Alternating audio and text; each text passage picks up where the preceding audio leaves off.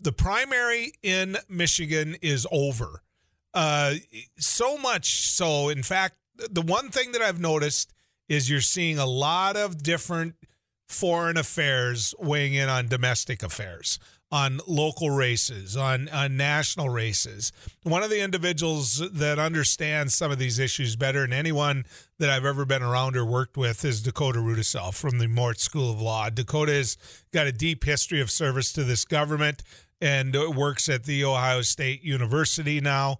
And so I wanted to get him on. He said, you bet. I'll give you some time. Dakota, good to have you back on News and Views. Always great to be here. You by now have looked at some of the results of Michigan. Obviously, there was a statement made for those individuals in Michigan where there is a huge Palestinian contingency. The no contest or no commitment, however you want to define the word, there were people that didn't vote for Joe Biden who normally would.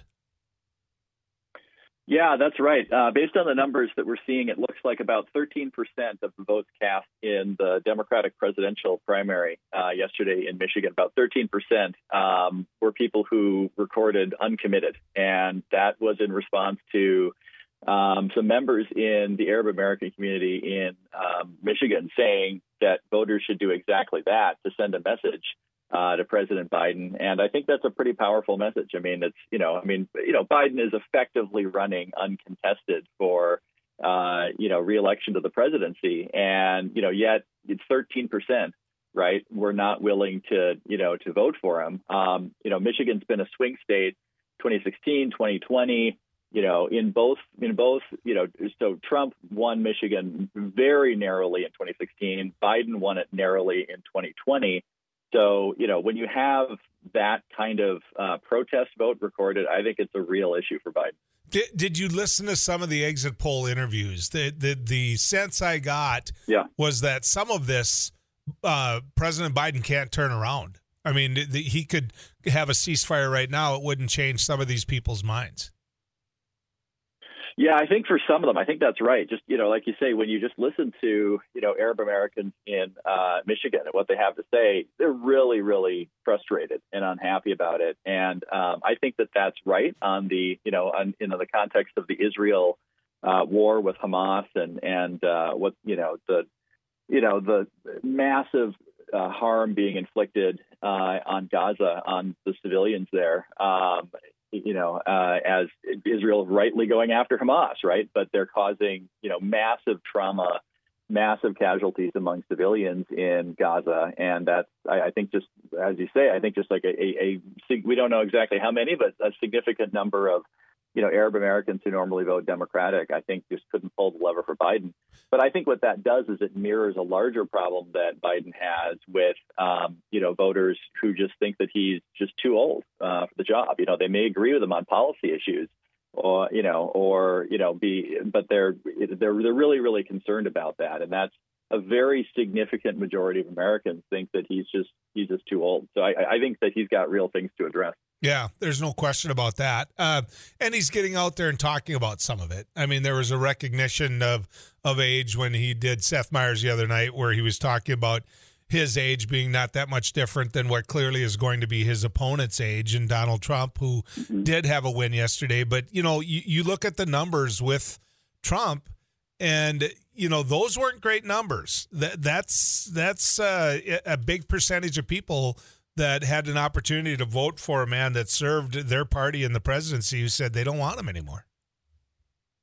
Yeah, well, and just, I think the bigger picture, too, is when you look at the national polls, a really large number of Americans, do not want another Biden-Trump election, right? They want new leadership at the top of both of these tickets. The people, especially the independents, right, who will really, I think, determine this election, and also kind of the more centrist elements of, the D side and the R side. They're so hungry for new leadership. And, again, that's just a bipartisan desire. And I think that desire might cut a little harder against Biden, just in the sense that he has a bigger issue with the age issue. Trump is obviously getting older, too, but Biden's just showing it a little bit more. So, I think that's the larger context, is a bipartisan national desire for, new leadership. Yeah. I want to talk about the differences in the world as you see it. Former President Trump talking openly about pulling out of NATO. President Biden saying we have to get support to Ukraine. How do these two things play out in a presidential race, do you think? Yeah, it's an interesting question. How does foreign policy play in, U.S. elections? And, I think probably plays less than domestic politics. I think we can take that idea to the bank. But, it's there. And, it's a significant issue, I think, because when you look at the polls and what people are worried about, there's an interesting piece that's like last week on this. A lot of Americans, when they list the things that they're worried about, are worried about things that are going on in the world. The risk of war, of a world war, of the U.S. becoming involved in more wars, especially with Russia and China. So I think it does matter in that context. And I'm really deeply alarmed by things that Trump has been saying for a long time about pulling out of NATO, because NATO has been the most successful military alliance in history. And I think, the strategic experts who I read and just my own sense of, following these issues for 30 years, I think that the risk of, a world war, if you will, right, the U.S. fighting the Russians in combat, fighting the Chinese in combat, I think those risks go way up if we let Russia win in Ukraine. And, even worse if the United States were to pull out of NATO. Those would send such weak messages to Moscow and Beijing, and it would only embolden them. So let me ask you this. In terms of what the American public sees, is it a big issue? Is this within the top 5 issues, do you feel? Because clearly, I mean, you look at it, this is the big issue. I mean, the funding for Ukraine matters. What's happening in the Gaza Strip matters. I mean, all of these things are going to define our country to the world. Does it matter to the American people, do you think? I don't know. That's a hard one. I mean, I think it probably gets kind of translated in, just kind of concerns about the United States getting brought into a war. And I think that, people, I think Biden and, Republicans who are strong backers of NATO, like Mitch McConnell and a number of others, I think that they need to, really, really clearly spell out, why the NATO alliance is in our strategic interest in keeping the world peaceful, why not letting the Russians win in Ukraine is enormously important for, again, maintaining deterrence of the Russians and of the Chinese, because the Chinese are watching what's going on in Ukraine so closely. You read the public accounts of this, our intelligence agencies have picked up all sorts of indications that Beijing was really, really rattled when the Ukrainian people, using U.S. arms and training and, the Ukrainian military, right, stopped the Russians from taking over that country in 3 days like they expected. The Chinese are watching it really closely because their claim to Taiwan is pretty much the exact same claim that Russia has to Ukraine. This idea that, you've got a nation and they have this right of unification of like going and conquering, other places that they regard as rightfully theirs. So it's, basically Russia, Ukraine, and China, Taiwan, same thing. And so the Chinese have been looking at this really carefully, and they were really rattled at how well the Ukrainians resisted the Russians, how the U.S. helped them.